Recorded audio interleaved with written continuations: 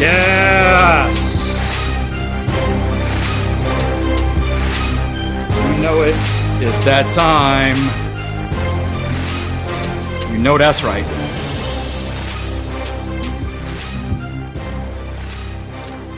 If you are tuned in, then you have now positioned yourself to become undeniable in your pursuit of personal, professional, and spiritual excellence. Now, I hope you are pursuing excellence, but if you are not making an impact with your life, then you have come to the right place today.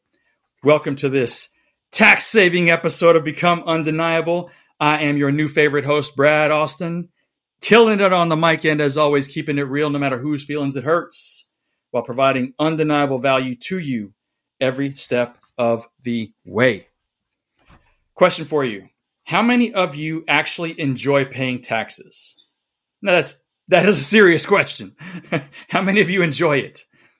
I ask that because we've all been trained to believe that taxes are just a way of life. Yeah, that it's an inevitable reality that we just have to deal with. We got to live with it.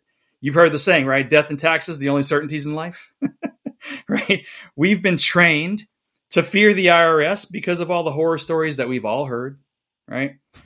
Just imagine, seriously, just step out of your own mind for a second and imagine if there was a way that you could stop paying almost 100% of the taxes you currently pay, and that this could all be done legally.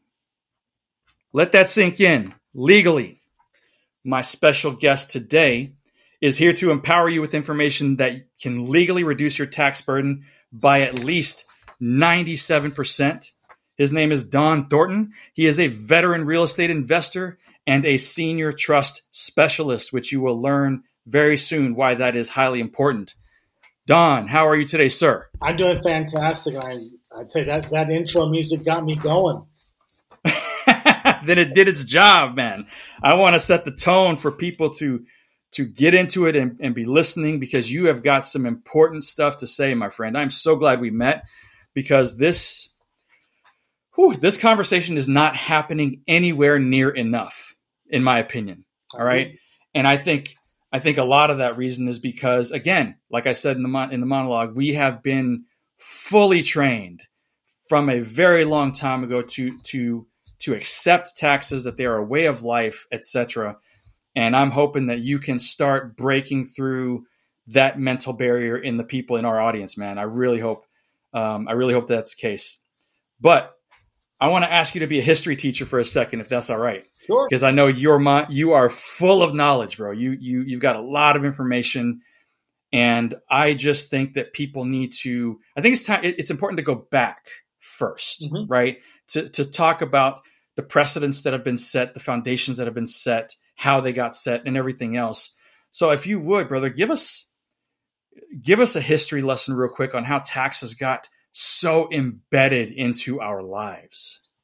Well, I hope most people know, though I'm unfortunately have come to the conclusion that most people don't, is they don't even know when the tax code was implemented. I mean, the tax code was not implemented in the United States until the 1930s. Before that, there was no income tax. There was no tax code, I should say. And it was only then that everything was codified into what is allowable and what is not allowable. And, you had people that just gradually got used to doing things a certain way. And it's interesting because the burden of the tax code is really on W-2 employees for the most part. If you look at how we are looking at things now, most corporations don't pay any taxes, right? Yes. The people who make less amount of money, they don't pay taxes. The core group of people that pay taxes are employees of some kind of an entity, and they get a W-2. That's just the way it is, and it's absolutely. It is. So, oh man. So again, my mind is a little foggy right now, and it shouldn't be, but you said that taxes weren't really codified until the 30s. Now, didn't it start in 1913 with the act that I can't remember its name right now? Yes. I mean, I'm saying when you look at the they started looking at that in the early 20th century, right? By the time you got to the Roosevelt administration, everything was pretty much set in place with all the different codes that we now live by. And what I found is interesting is that I don't want to call them loopholes because they're not loopholes. They are tax code. But there's, we just don't know. And what is tragic is, in my experience, most tax authorities, tax advisors, financial advisors, CPAs, they don't know about, it's just an amazing way to be able to legally reduce taxes for people who are not W-2 entities, 1099 people who get commissions, real estate investors, business owners. They have so many ways, especially one way I'll talk about today, about how they can legally reduce their taxes by a significant amount. I mean, I'm talking a significant amount, and it's all a legal strategy that is available in the United States tax code. Man, I'm anxious to get into that, but I also, how is it possible that CPAs don't know about this stuff? Because there is, I call it the cookie cutter system, right? You are expected, you are taught. It's just like, I'll give you an example, a parallel. All right, so in my period of time, I got a mortgage license, I got a real estate agent license, and I got a life insurance license. And the one thing that is in common with the whole educational part of getting those licenses. And what do you think the emphasis of the education you have to go through that's required by the state? What do you think that education is? Any idea? Mm-hmm. Do you have any idea? No. Okay. It's about passing the test. Yes. It's not about anything of any great worth. It's just how are you going to pass that state exam to get your license? Right. Okay. Right. Now, obviously, someone who goes to law school, someone who goes to gets an accounting degree, and they go on to get the CPA. I'm not discounting that. I'm just saying that the attitude, the mentality, is for cookie cutter. This is what the majority do, and no one specializes in things that are different, right? Right. It's shocking to me how many professionals who've never heard of this part of the tax code and how it works. And I'm in the position where I'm having to educate them, on what this is and giving them the documentation and so on and so forth. I mean, look, as a disclaimer, right, I am not a licensed tax or legal professional, right? Everything I say is for informational purposes only. I always tell people, consult with, a licensed professional before you enter into any financial transaction. Having said that, yeah.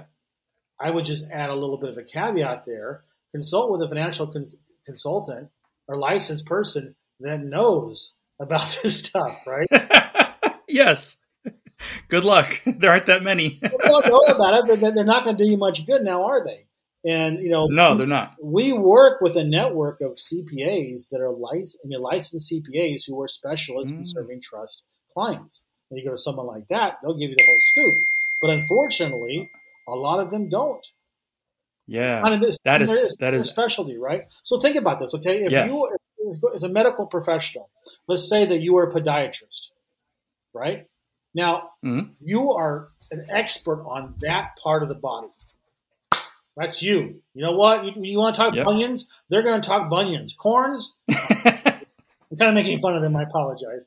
But worse, I could have chosen a proctologist, but I chose a podiatrist. But my point is that if you have an ear, nose, and throat situation, you're not going to go to a podiatrist, right? Right. So you have a lot of financial advisors and CPAs that are well versed in what they specialize in, and if they don't specialize in it, they're not going to know. But the ones that do specialize in it, they do know. The unfortunate thing is because there has not been that much education about this, and luckily for people like me, we are spreading the word, but it's going to continue to grow over the next few years. But right now, it's still a very significant minority of licensed professionals who know about this and specialize in it. Yes, let's talking about education. So is it okay? Here we go. Are you ready? Are you ready for my beautiful shiny tinfoil hat to come on? is it it's really not that out there, but is it fair to say that they do not make it a point to teach these strategies in the college institutions and higher education? Because if all CPAs actually knew about this, that would mean that there would be so many more people engaging in these strategies, which would actually result in starving the IRS beast. Is that fair to say? If it was me, I would not have the tinfoil hat on. I think I would just put a dollar sign above my head. And I would say they cater to the masses and they cater to what makes them money. Yes. And I think that's more of a monetary decision based that the educational institutions make. I don't think it's a conspiracy. I just think that's where the money is, and it's easier money. And that, I mean, it's the idea of the herd, right? This is where the herd is going. That's right. Where so many more people in a herd than there are in the ones that are going a different direction. And I think it's just a question of money. It's always a question of money, though, isn't it? It's always follow the money. It's always money equates to power and control, etc. But okay, brother, you talked to me about this in our pre-show, and so I had never heard of this before. I had no idea, and I was again really just enlightened when you provided some of this information. But dude, go into this IRS tax code 643, please. Tell us all about it and just educate us on what that is. So let me start at the foundation of this strategy is a trust. Okay. And this is a very, it's somewhat unique. It is called a non-grantor, irrevocable, complex, discretionary spendthrift trust. Okay. Okay. This trust, every pillar, every word that I put there has a specific role in this trust being able to give so much amazing asset protection, but most importantly for most of us, legal tax reduction. Okay. So I'll just go over the trust real quickly and I'll get into 643 and how this works. Okay.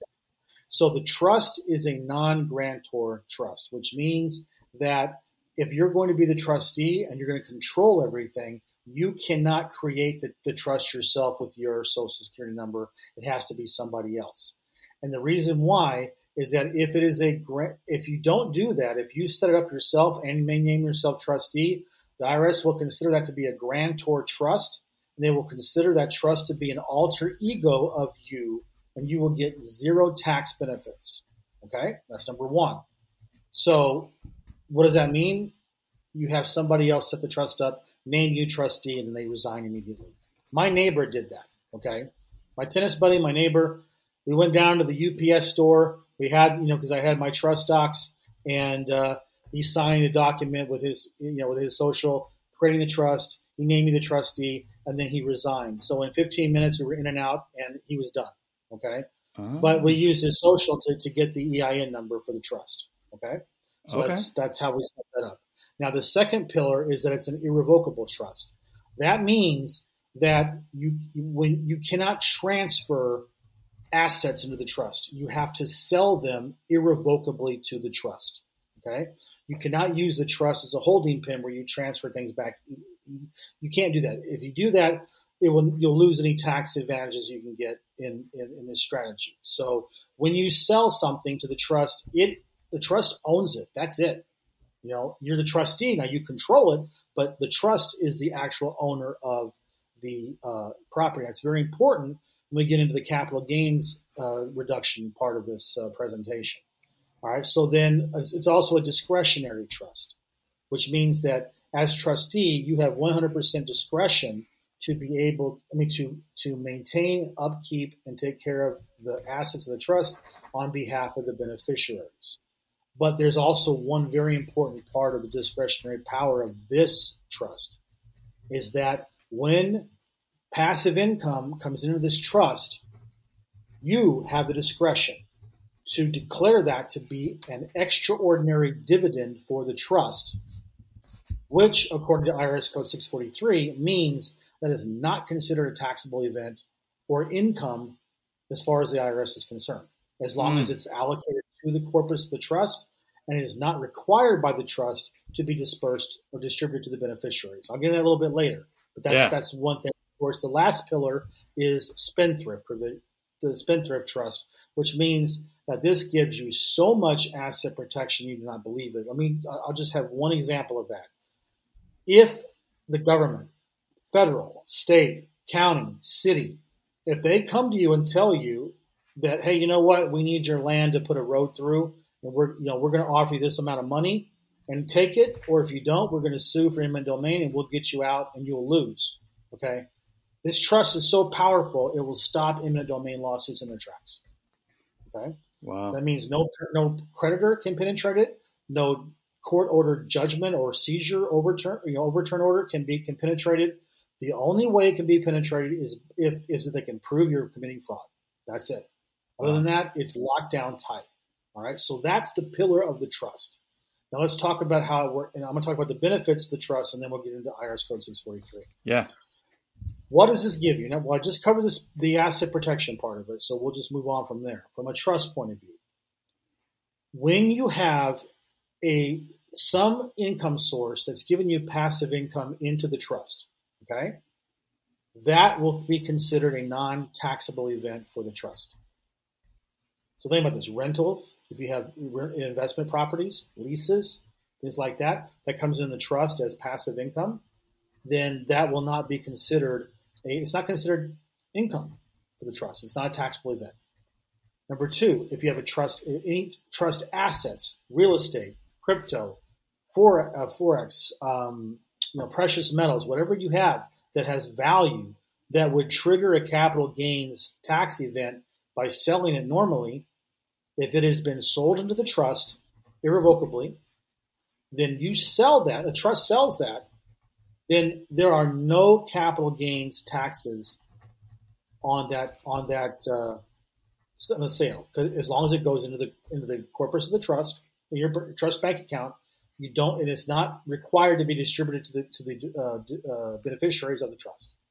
And then finally, this trust can work together with an LLC to help reduce significantly the amount of taxes that the LLC is going to have to pay by converting the active income of the LLC generates as revenue and converting that into passive income for the trust, which will not be a taxable event for the trust, which means all that money that comes in the trust is not taxable. It's not even considered income, according to IRS Code 643. Okay? Mm-hmm. Those are the big benefits that come with this trust. So that's a description of what it is and what the benefits are. Now we're going to get into the nitty-gritty of why. All right? Yeah. So the IRS Code 643 is in perfect harmony with this trust and vice versa. Okay? So what this means is that when you have this money, this income that's coming into the trust is passive income, and as a trustee, this money is in my corpus of the trust. It is not distributed to the trust, to the beneficiaries. At the end of the day, when this trust, because it files a tax return, it files a 1041 every year. It has an EIN number, so it's fully compliant with IRS rules. At the time when you, as trustee, are going to sign that 1041 tax return, the money that came into your trust is passive income. And we talked about this. This could be rents, leases, money coming in from as a lease payment from an LLC, as a K-1 distribution from an LLC. That's all passive income. It goes into the trust. At that time, you as trustee can declare that money to be an extraordinary dividend, and that will not be considered income as far as the IRS is concerned, in accordance with IRS Code 643B. The key issues here are that the trust in its contract, in its governing instrument, is not required, the trustee is not required to distribute to beneficiaries, and it goes into the corpus of the trust, your bank account. Okay? Mm-hmm. That's the IRS rule. If you follow that, then that is not considered income when you declare it to be an extraordinary dividend.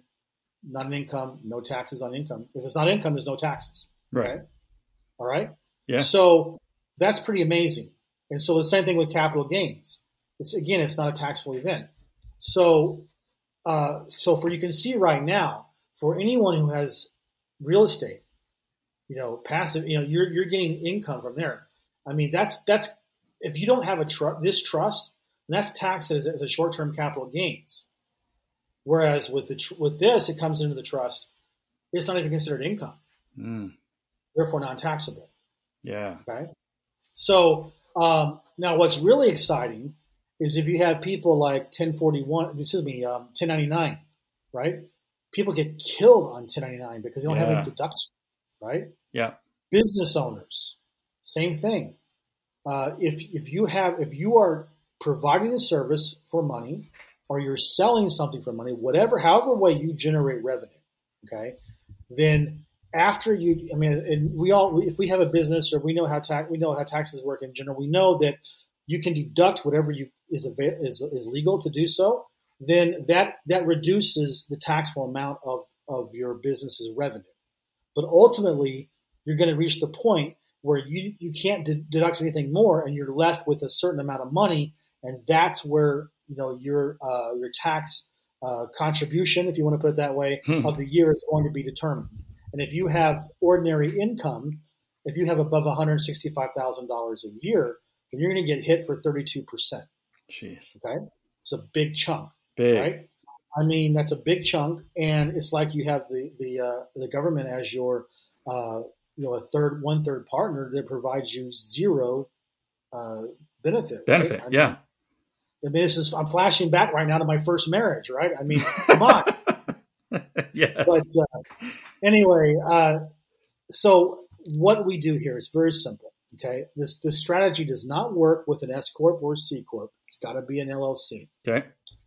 And so before I get into the nitty gritty, I just want to have you understand the concept. Please. All we're doing here is by working with the trust and the LLC. Once you as a business owner or a 1099 person, once you have reached the point where you can't deduct anymore and you have your taxable amount, the trust is going to be able to create 2 more significantly large deductions for your LLC. That's going to bring that down even more.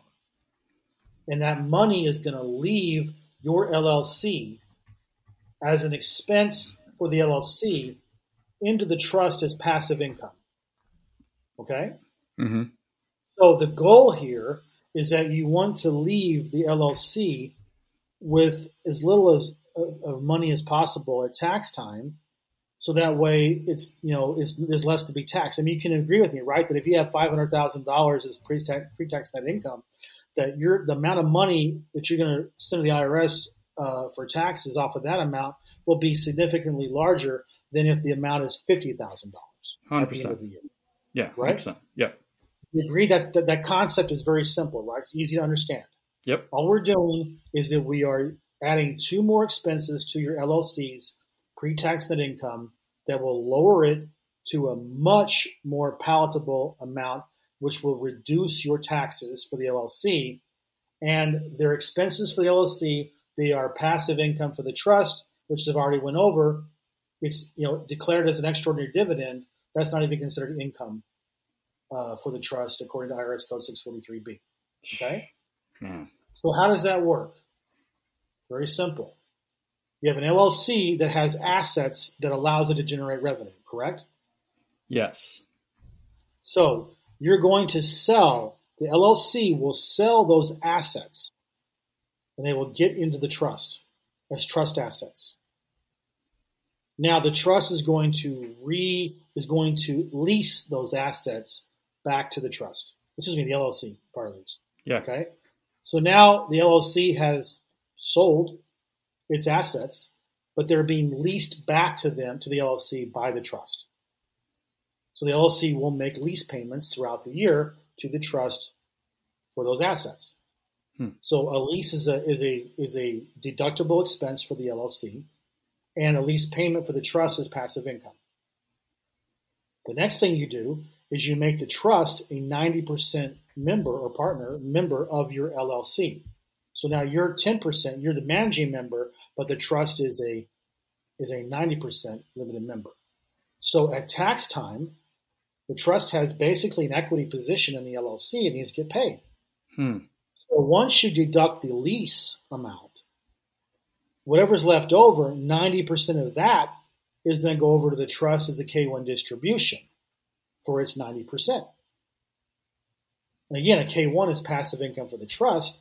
That's going to be included in the amount that will be declared an extraordinary dividend by the trustee, which will make it a non-taxable event. Right. So now you've gotten most of your taxable money in your LLC reduced down enough to where, you're going to pay what, 3, 5, 10% max of whatever you would have paid. Otherwise, your net income is going to go down to very low levels, so that's going to be taxable. Yeah, 3 to 5%. That's a much easier check to write. Yes. So nobody here is saying that you're diverting money to the trust. That would be a violation of the IRS core principle of the assignment of income doctrine, which states that the taxpayer, the entity that earns the income, pays the taxes. Okay, so oftentimes we get accused of saying, "Oh, this is you're just diverting money. That's a scam." It's like, no, we're not. I just told you that all we're doing is created 2 more legitimate deductions, expenses for the LLC. A lease payment and a K-1 distribution for the trust being a 90% member of the LLC. Okay, those are legal transactions, and it gets you down to where very little of your money in your LLC is left over to be taxed. Okay, like I said, 3, 5, 10%, whatever you want. Now you can be less aggressive if you want. I mean, you can do a K-1 or you can make the trust a 50% member. Or 30% member. It's your decision to make with your licensed CPA that you do your tax authority. I'm just telling you that that's how the max can be. Okay, it's up to you how you want to do it. Right. But the strategy is exactly this, and it's completely 100% legal because the LLC is going to pay taxes on the money it earned. The difference is that the lease and the K-1 moves the money over to the trust as legitimate business expenses. And the trust is not going to pay because it's going to be declared an extraordinary dividend. And that is 100% allowed by the IRS in IRS Code 643B. I mean, it's there, right? It is absolutely there. And quick question for you: when people go to set up the LLC, does it matter what state the LLC is in, or just the fact that it's an LLC? Does not matter at all. Does not matter at all. Okay, and those are you have to do the whole Wyoming thing or all these other things that people would do. Nevada, right? You don't need that at all. It's all crap. Sorry, it's crap. It's all crap. And all it is just more money going to attorneys, financial advisors, and CPAs. Right. That's it. All it is. That would never happen, though, Don. Come on.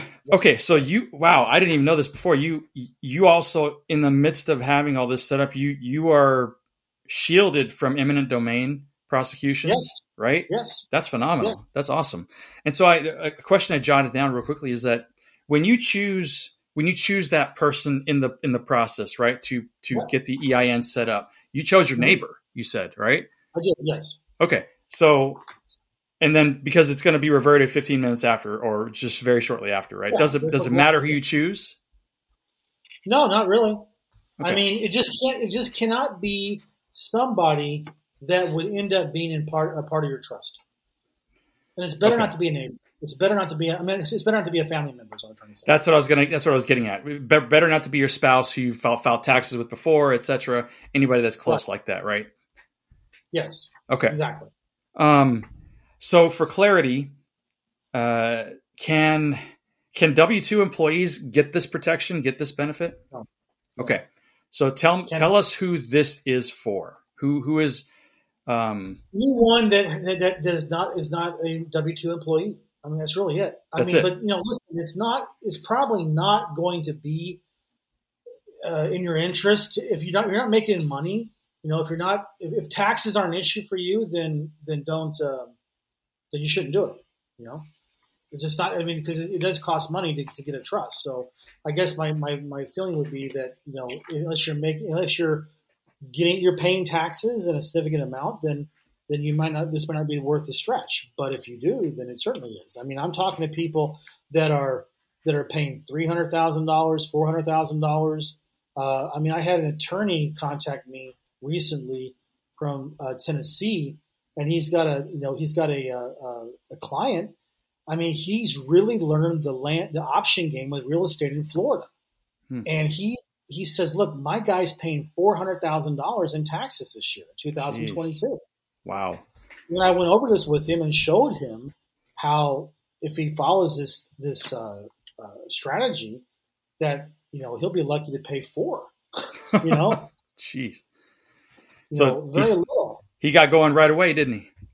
No, because he's an attorney and he wants to do his due diligence. Oh, of course. So. Oh, but if you don't mind, because I know there's people out there who are skeptical, and I want to, of course, I want to literally show you. Hopefully, you can see this. Okay, can you see this? Yep. IRS, Internal Revenue Service, number, release date, index number. Right. It's got all that. Yeah. Yes. This is what they call an IRS private finding letter. So what is this? This is an IRS document. There, in 2015, there was a dispute in a family about a trust, and specifically about how much money the grandchildren and the great grandchildren should have gotten when the trustee died, or the trust. It had to do with trust distributions and so forth. Okay, and so there was 4 separate issues that they requested that the IRS rule on. One of them was number 3, which said they wanted the IRS to make a ruling about the money that was distributed from an LLC to the trust in compliance with a settlement agreement. They wanted the IRS to say that was income. Okay. And the other people that were in the trust said, no, that is not income according to IRS code 643B. So what this means is that the IRS went in with a fine-tooth comb and ruled on this. Okay, this is like case law for the IRS. All right, and I want to go over this with you, and if you don't mind me reading a little bit, if you have a little time, I don't mind at all, because I think this will strike the naysayers, right? This will please do just get the information out. I am quoting from the IRS right here, this private fund finding letter. It states. Section 643 defines the term distributable net income as the taxable income of a trust computed with certain modifications. 643A, Section 4, and the regulations that are under exclude from the computation of distributable net income with respect to trusts that qualify under Subpart B, IRS Code 643B, right? Those items of gross income constituting extraordinary dividends which the fiduciary or the trustee, acting in good faith, does not pay or credit to any beneficiary by reasoning of his determination that such dividends are allocable to the corpus under the terms of the governing instrument and applicable local law. Did that not just corroborate what I said in my description about how this works, right? Yeah. So that was just laying the groundwork. Now we're going to fast forward to the ruling in this particular case. Okay? So this is what the IRS code ruled on this. They said that the distributions to great grandchild 4 and great grandchild 5 are extraordinary distributions and are excluded from the definition of income under 643B. Okay? Yeah. These distributions are not part of the trust distributable net income, and therefore are not included in the income of great grandchild 4 and 5. Okay? Wow. So what does that mean? That means the IRS right here said it's not income because of 643B. Man. That, folks, is from the IRS itself. Right. 100%. Man. Boy, that's awesome. What do you think? Again, I don't know why I asked this, but do you think the option for this strategy will ever go away? No, I don't. Why not? Who do you think takes advantage of these kinds of strategies? I mean, I'm sure our politicians do. I'm sure the powerful, rich, right, people who make the laws do. Right. Look how long it took them to make meaningful changes in the deduction for a mortgage interest. Okay. Mm-hmm. Yeah. And who mostly did that affect? That affected mostly the middle class. Right. Right. And look how long that took. Right. What happened in the previous administration? Did they go after the rich? No, they did not. They went after they didn't go. They gave huge tax cuts, right? That are not easily clawed back, right? So, in my opinion, I don't think that's going to happen. I don't think it will. It's been there. It's been there since day one. Still there. Almost 100 years later. Wow. Yeah. Even if what if? Again, just throwing stuff out there. What if 30% of the eligible population in the country start doing this, right? Start taking advantage of this. You still don't think they'll say, well, we got to look at that and tweak it a certain way for us, and so that it benefits us and not them anymore. Look how long a 1031 exchange has been around in real estate, and that shields a significant amount of money going to the IRS. They've been talking about changing that for decades. It's still there. Yeah. So okay, paint the picture for me here, Don, really quick, man. So who is this for? Not W2 employees. Obviously, they need to be business owners, anybody but a W2 employee. What would you, to help people qualify themselves, if you will? Is it worth for this person, for me to do this or not? What's their income level? How much they pay in taxes, etc.? Yeah, if you're not paying taxes, then you're fine, right? Right. If you're a 1099 contractor, if you're a business owner, if you're an investor, if you're paying $5,000 to $10,000 more a year in taxes, then yeah, you should do this or above, right? Right.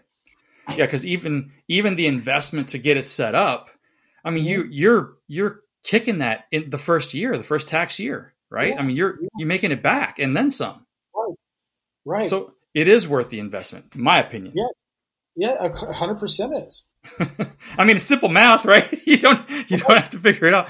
So, all right. So really quickly, so you made about as great a case, I think, that anyone ever could, as far as the legalities of implementing this strategy. That if you just follow this and do this and do this, and you get it set up properly, and we're going to talk about the maintenance and day-to-day here in a little bit. But if you do all this stuff, there is no blowback. There is nothing they can come back on you for. And that seems like it's very solid in the letter that you just put out and everything you just set up to this point. Right? Right. So, go ahead, please. Yeah, I'm also saying that this is not somebody behind the woodshed with a mimeograph machine. I'm dating myself. I know what a mimeograph machine is, or a printer. Just print out cookie cutter trust. This is done when you reach out to me and say, Don, I want this trust. You're going to get it from a law firm. Right. A law firm that has held the copyright trust for almost 50 years. Wow. Okay. We're not talking about, the back of a Buick, with the trunk open. There's a trust, right? Yes. The law firm is going to create this trust for you. Wow. Yeah. I mean, I don't know how I talk to some people. And I keep going through this stuff and I say, what else do I have to tell you that this is absolutely 100% legal? It's all legal. Yes, but because you're part of it doesn't mean it's not. It doesn't mean it's illegal. That's right. Just because you are unaware, just because you are uninformed, that doesn't mean that it doesn't exist, that it's not legal, that you can't benefit from it. It doesn't mean any of that. People think because they don't know something that it doesn't exist. That's absolute crap, man. That's in all facets of life. And so that leads me to the next thing. Okay, so, I mean, you just said, what else do I need to do? But I mean, what would you say to someone that still doesn't possibly believe that it could be legal? They check off all the boxes. They're making enough money. They pay way too much in taxes, which is everybody, right? And they have this option for them, but they still look you in the face. Don, I don't know, man. I've got the money I can pay you to get it done. I don't know. I just don't know. I just don't know if I buy it. I have heard some people say, I would rather pay the taxes than have a worry in my head that the stormtroopers are going to come in my door at 3 a.m. and pull me out of bed and take me to jail. And what I tell them is, you're a very generous person. I can, if I help you feel better about future horrible events that may never happen, will you give me $10,000 a year? That's all you're paying for, right? It's just like, what can I say? I mean, people have emotional reasons why they don't do things, and you can tell people till you're blue in the face, they just will not believe it. So my feeling is, okay, move on. I mean, with all due respect to you as a human being, you're a freaking idiot. Right? But what can you say? They're gonna. I don't know. Nothing you can do. My job is to educate. My job is to educate and provide the means for them to get this. Like I said again, I'm not a disclaimer again. I'm not a licensed person. This is for informational purposes only. I'm here to educate you. I work with a company that is licensed by the law firm to create the trust. We promote it. We sell it. We service. We help you get everything set up. All that stuff is done for decades. It's been around. And we're available if you want to. If I've done a good enough job educating you, and you see that this is the legal way for you to solve these problems, if you're paying that kind of money in taxes, that's a problem, right? Yeah. And Brent, I'm not even talking about the stuff that you can do. I mean, so here's another little nugget for you. Okay, Notice how we kept talking about distributions. Don't take distributions. Don't take distributions. Mm-hmm. So people are going to say, "Well, Don, I got to get access to the money, right?" Yeah. Yes, absolutely, 100%. And this is how you're going to be able to do it tax free. Okay. When you sell your assets to the trust, it's a sale. There's a buyer and there's a seller, right? Yeah. But the difference is that the trust is not going to pay you money immediately. It's basically giving you an IOU. It's called a demand note. Okay. So I was talking to a gentleman today, and he said, "Okay, well, I have real estate, I have different assets." And I said, "Okay, let's start computing." Okay, he says, "Well, no, I got a property. It's worth it's $2 million, and it's free and clear." I said, "Okay, this is your primary residence?" "Yes." I said, "Okay. Well, you can sell that into the trust. The trust will give you a note saying, I, the trust, owe you $2 million. Okay?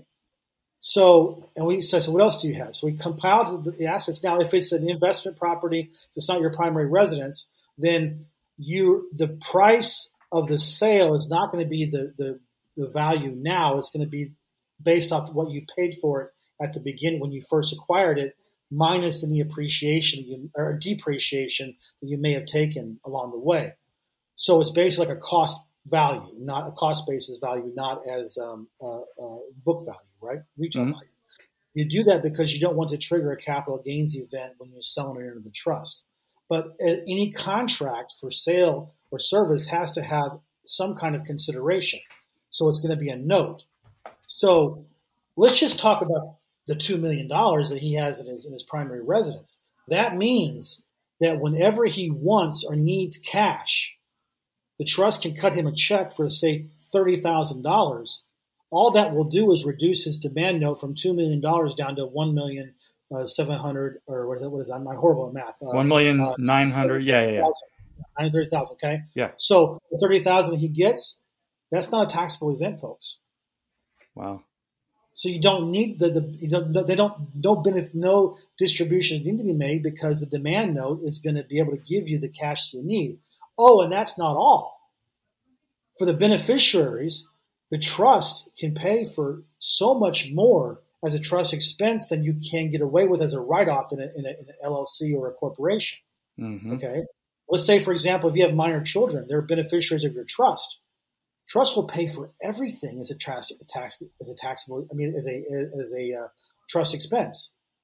School, health, wellness, clothes, food. The trust pays for that, not you. Okay. So as the kids get older, they need tutoring. Trust pays for that.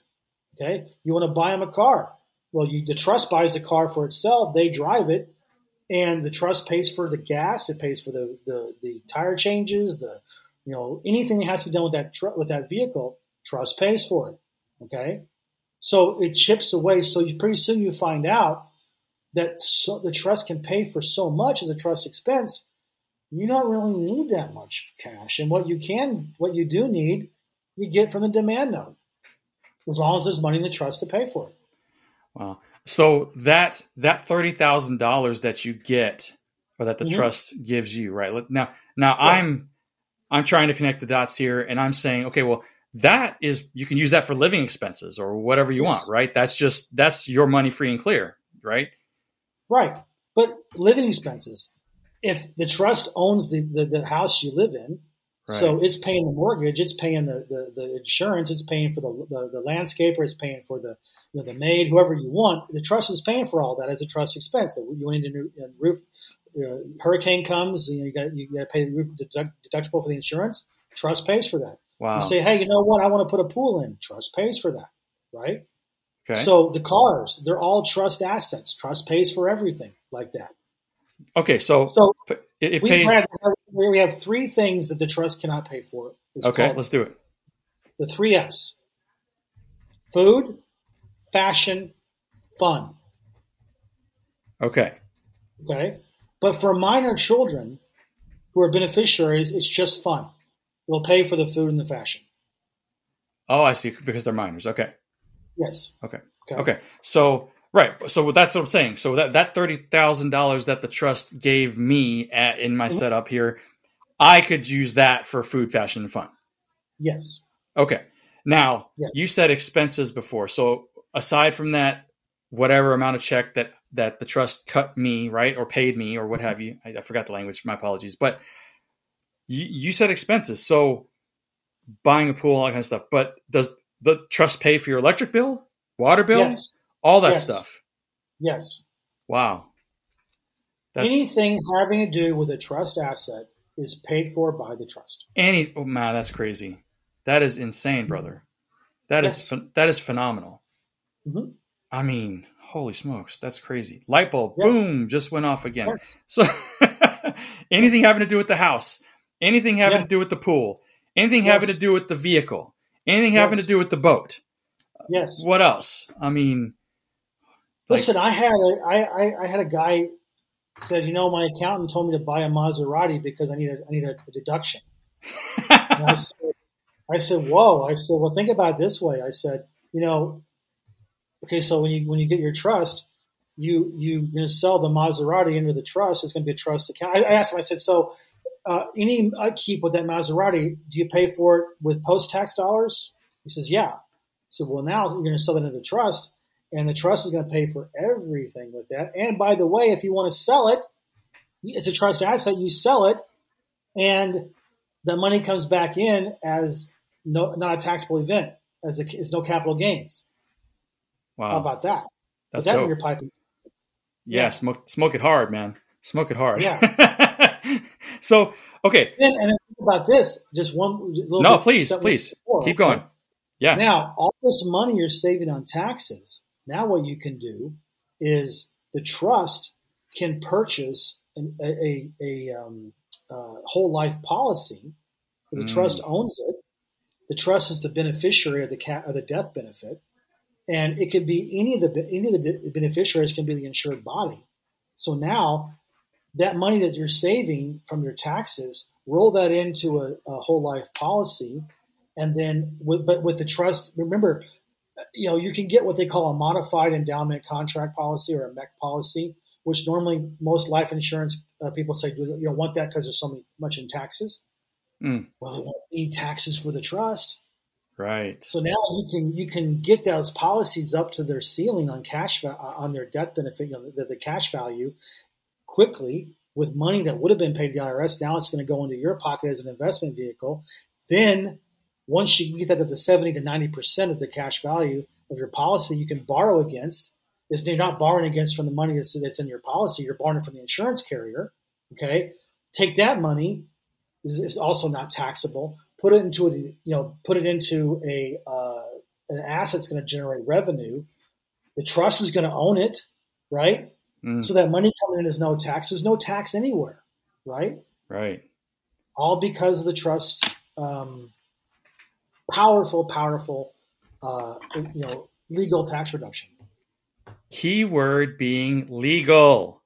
Yes. Don't forget it. Don't forget it, my man. Woo, that's awesome. So what's all right, so talk to me a little bit about what's involved in getting this set up. What's the process? The process is extremely simple. You just have. It doesn't sound like it would be done, but it is. Nice. Listen, tell us, man. When you say you want to do this and you say, let's go, okay, I will send you an application from our company, and it's 4 pages, but actually 2 of those 4 is just, legalese, right? The 4 questions that you need to be able to provide us is A, who the settlor is going to be, who's going to be the person that's going to actually set the trust up, right? Because we're going to need their social to get the EIN number set up. Okay. Now that's your non-family member, right? Your neighbor or someone else you trust, etc. Okay. Yes. So then you provide that information on the application. What the name of the trust is going to be, okay? Who's going to be the trustee? And there's also another officer. It's called a compliance officer, and that's basically the trustee as well. Because there's one person that has to have total control over the trust. Okay, so the compliance overseer and the trustee, they're pretty much the same person. And then who's going to actually purchase it? Is it going to be you personally? Is it going to be your LLC? Is it going to be your S corp? Whoever. That's it. That's sent in. We get back to a day later, just say, okay, we want to make sure, is everything here correct? Yes? Okay, good.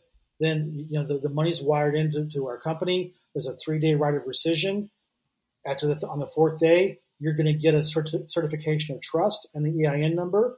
You take that down to the bank, open up your trust bank account, and then within 7 days after that, the law firm you'll be sent the trust book.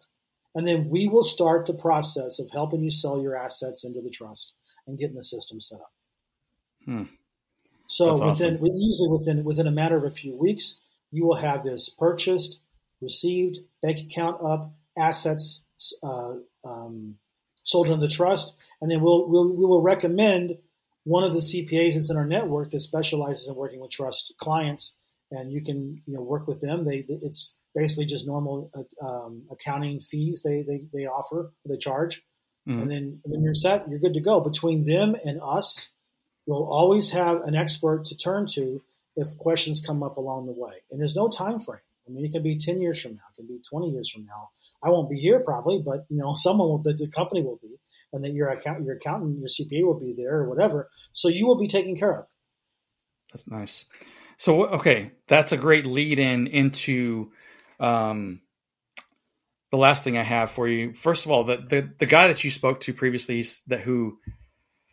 he really just he's allowing the fear, right? Again, yes. we should have learned after these last couple of years or so, the how fear is actually used in agendas and everything else. And I just think it's sad that he's allowing just a little bit of fear, even though the proof is right there in front of them, to do that. So don't allow that to happen to you.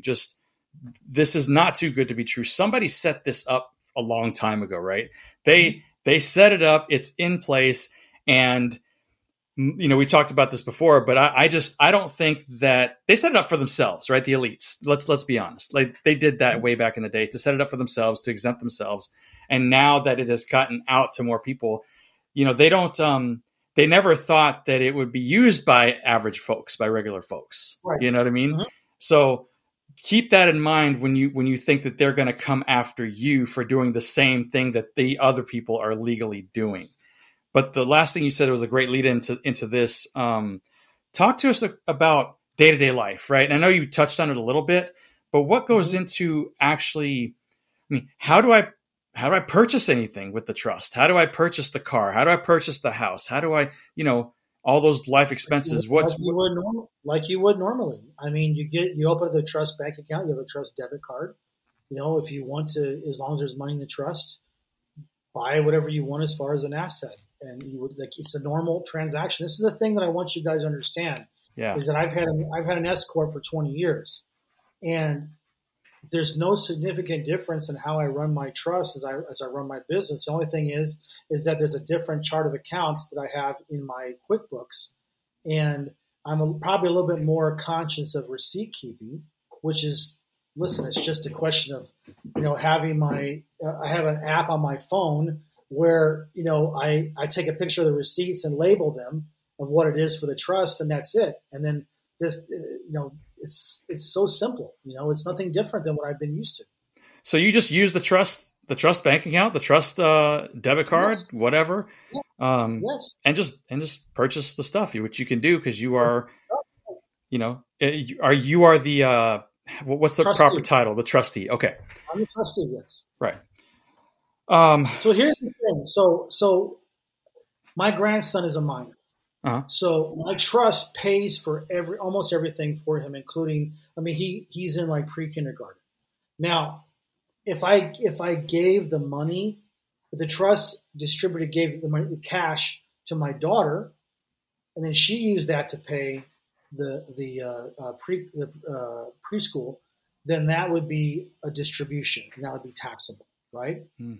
But I, as a trustee, the trust directly pays for my grandson directly. So you pay the third parties directly. You don't give cash to anybody to pay for something. You pay the trust them directly. Gotcha. And therefore there is a receipt for said transaction that is directly linked, etc. Okay. Yes, it is not a distribution. Okay. Random question that I just thought up with. It can, and again, I don't know why you would, but you never know, right? Can the trust get credit cards? No, because it's not a question of legality. It's just a question that the why would someone who why would you want to give credit to someone that they can't sue? Right. Yeah. So, but you can use one of your own credit cards and just dedicate that to the trust. That's it. I see. Okay. Man, there's a lot. Now, to be honest with you, there's I'm as an uneducated, being uneducated in this space, I'm trying to follow everything, and I know that people listening to this will be trying to follow everything as well. And so we're going to get to how they can connect with you here shortly, Dohn, because I think they need to. I think we need to start. We really need to start embracing this power that we do have, and get past the fear or the disbelief that we don't have it, just because that's what we've been told. We've been told what they've wanted us to believe for so long, right? Mm-hmm. And so I'm glad you're here. I'm glad you are empowering people every day with this power, because it needs to happen. So before I ask you the final question, is there anything else that maybe we didn't cover that you really want to make sure people grasp onto before we start to close out the show? Yeah, it's kind of like more of a humorous thing, but I can tell you this, that the trust is the best prenuptial agreement ever. Yeah. Because all property is owned by the trust. And when you sell the property in the trust, you're given a demand note. If it's jointly owned, then husband and wife, they get their 50%. So that's it. You can't divide property at that point in time. The trust owns it, right? Right. The trustee can remove or add beneficiaries as he or she chooses. So if you've got, funnily enough, I do get this question sometimes from older people who say, well, what happens if my grandson turns into a drug addict? I said, well, you can kick his ass out. You have 100% discretion, Right. And remember, you're not giving money to that grandson. You're just paying for stuff for the grandson. And second of all, there's no inheritance tax. This trust is designed to stay forever. You renew it every 21 years. And you always designate a successor trustee to take over when you eventually pass. So the trust will continue. I fervently hope that my 3.5-year-old grandson, Timmy, eventually will be the trustee of this trust, and all the wealth that I've been able to acquire, and I will still be acquiring, will be available to them, and the government will not get their grubby little hands on it because it's inside the trust. Yep. Protected from the inheritance or estate tax. Yeah. This is a protective shield around what you've worked hard for. Let's be honest. I mean, we don't earn money without putting out labor and work and effort and time and lots of grueling days and effort, and you should protect it. I think you should. So, and one last thing. Please. I'm saying one last thing, but listen, the IRS handbook itself for its agents clearly states that it is not illegal for an American citizen to find legal means to avoid paying taxes. Wait, repeat that one more time, please. Repeat that one more time. The IRS handbook itself for its agents states that it is not illegal to use legal methods to reduce their tax liability to the IRS. Legal. They cannot evade, but they can avoid. Nice. Right? Yeah. This is an example of using a legal means to reduce your tax burden. Okay? So I come back to people and say, look, you know what?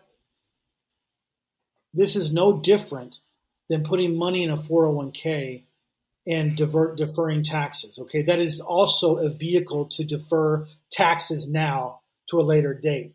The only difference is that this is not deferring a tax. Right. This basically is not even a taxable event. Okay? Right. But you're allowed by law to put money into an IRA. You are allowed by law to put money into a 401k. All right? You are allowed by law to buy a property within 6 months of selling an investment property and not pay capital gains tax. You can divert that until you sell that property. You can just do that over and over and over again. That is a legal way to reduce taxes. This is no different. Yep. The only difference is that you know about those, you haven't learned about this one. That's right. Right. Absolutely. That is it. Being informed is everything, man. And so, Dohn, one last thing, my friend. So if you could leave the audience, and I ask this every time, if you could leave the audience with just one thing that they could start doing right now that would set them on the path to becoming undeniable, what would that one thing be? Well, like you just said, you have to power yourself with knowledge. You have to become a student. You can't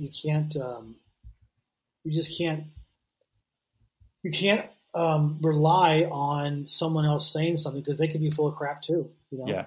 But the biggest thing is that when you realize through your knowledge, you gain this knowledge, and you say, okay, yeah, I believe this is real. If you don't take action, you're still a sheep. Yep. 100%. Get informed. Dohn, you have been man, I'm glad we did this. You have been a wealth of knowledge here, providing not only valuable information, but absolutely credible proof, evidence for your claims and for the strategies themselves in numerous ways. And I thank you for that. So, brother, how can people connect with you if they want to talk about this strategy more, if they want to get started with you, or how can people reach out to you? What I suggest you guys do is go to my website first, read my ebook, because I would love to talk to you, but I don't want to talk to someone who just listened to this. Read the ebook too. Okay. Yeah. So that is https : financial freedom, the number 4, the capital U, .now.site. Financial freedom for you .now.site, site. And that will get you, get you to my website, download my ebook. It's as you've seen, I explain things very clearly. I don't have any fluff at all. I'm not trying to do any sales pitches. I'm merely telling you what this is, how it works, and why it's great. And then you can, at that point in time, there's my link to my schedule a time, and we can talk. Awesome. Yeah, absolutely. And Dohn, we're gonna get that site. We're gonna link it in the show notes for everybody to make it easy for them to reach out to you. So awesome, brother. Thank you so much for the time, for the insight, for the information. I felt I felt empowered just listening to it. Yeah, man. And so I don't want this to be a one-time thing, one and done type thing. So if you're open to coming back, I'd love to have you back. Absolutely. and continue getting this out there to more and more people, because I think it needs to happen. Yep. Awesome. Exactly. Awesome. All right, brother. Appreciate you. Have an awesome day. Thanks. Thank you, man. Well, that is it for this episode. I hope that it brought you some authentic value into your life. Now, if you did not hear any nuggets that were undeniably valuable to you in this episode, then something is wrong with you, because you clearly were not listening. And if you weren't listening, shame on you. Go back and listen to it again. It's well worth it. So before you go listen to another episode, like I know you're going to do, hopefully this one first again, so you can let it sink in, we want you to pay the toll so we can roll. Now, what does that mean? Simple. Share the show, leave a nice review, because all that stuff just helps us grow, and so that we can inspire the masses. And as you heard on the show, empower more people to save on their hard-earned money. All right. Remember, this is really important. You cannot become undeniable if you are uninformed. So make sure you bless up mine, and I'm out.